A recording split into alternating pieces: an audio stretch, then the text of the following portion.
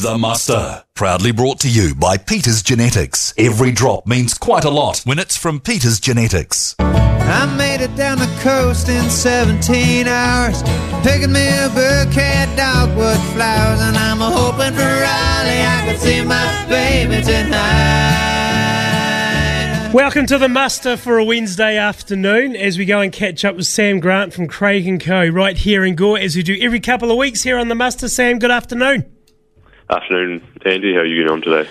Oh, same story, mate. Well, you got the weather like this, make hay while the sun shines, so the saying goes. Yeah, absolutely.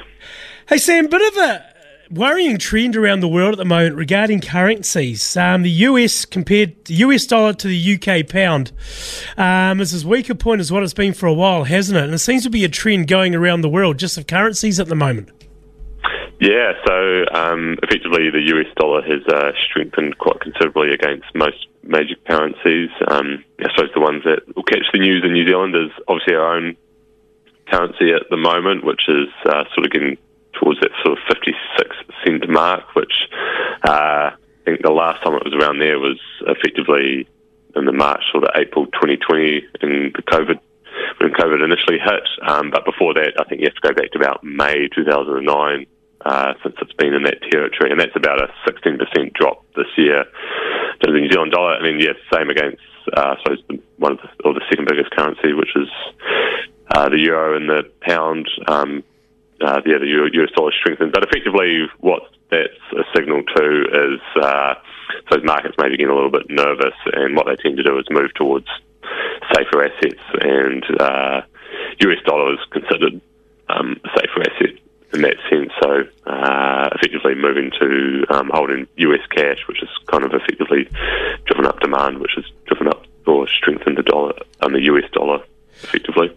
Does the COVID bounce back have anything to do with what's going on?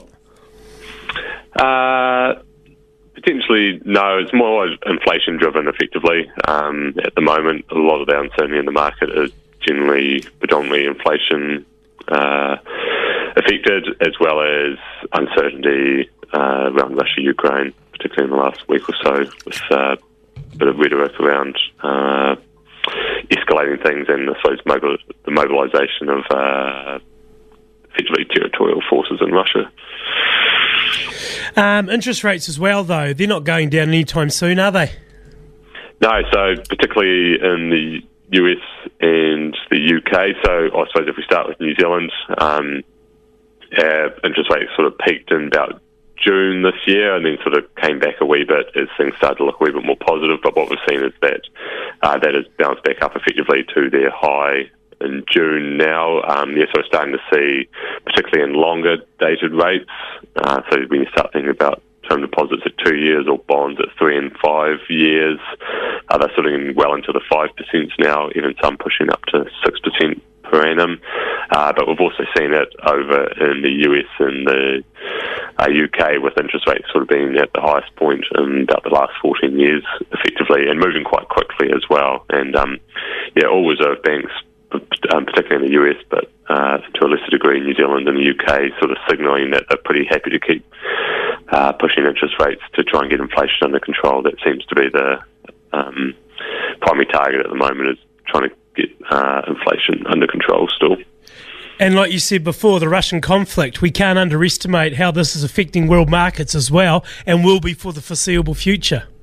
Yeah, absolutely, particularly in energy. You know, in the UK, the majority of their inflation has come from energy, effectively. So to the point, I think I saw a graph today where effectively if you drove a Tesla versus an electric car versus a petrol car, it was considerably cheaper per 100 miles, I think it was, but it's gone to energy has jumped up so much that it's got to the point where electricity, or running your car on electricity, is actually more expensive. And they're now talking about sort of energy caps in terms of pricing in the UK now. And then, you know, you've sort of seen the pipeline off the coast of Germany and I believe it was Norway, sort of leaking at the moment, potential for sabotage. So, yeah, just a lot of uncertainty around energy in Europe at the moment.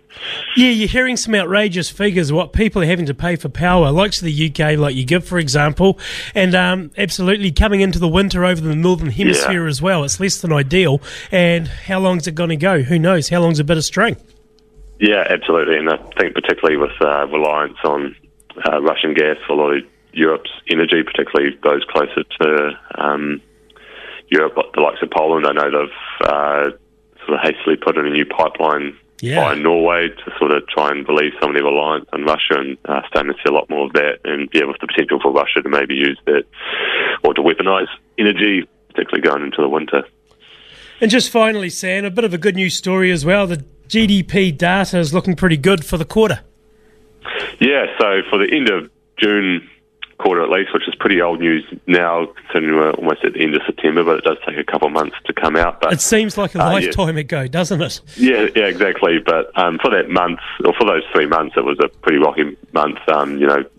Share markets bottomed out in June, effectively, but GDP was actually up on a sort of year-on-year basis, which effectively avoided a technical recession, which is sort of two quarters where GDP shrinks. So it shrunk in the first quarter, grew in the second quarter, which is always definitely positive, and I suppose provides the Reserve Bank a little bit more reassurance around rising interest rates, considering we had a growth in GDP. But yeah, obviously, given everything that's going on, it'll be interesting to see where things end up for the end of September, which we'll probably sort of know around about November time, I guess. Absolutely. A week feels like a month at the moment as far as economics goes. Yeah.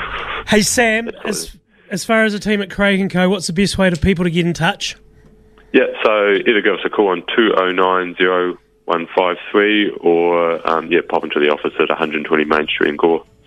Sam Grant from Craig & Co. here in Gore. Thanks for your time as always. Awesome. Appreciate it. Cheers, Andy.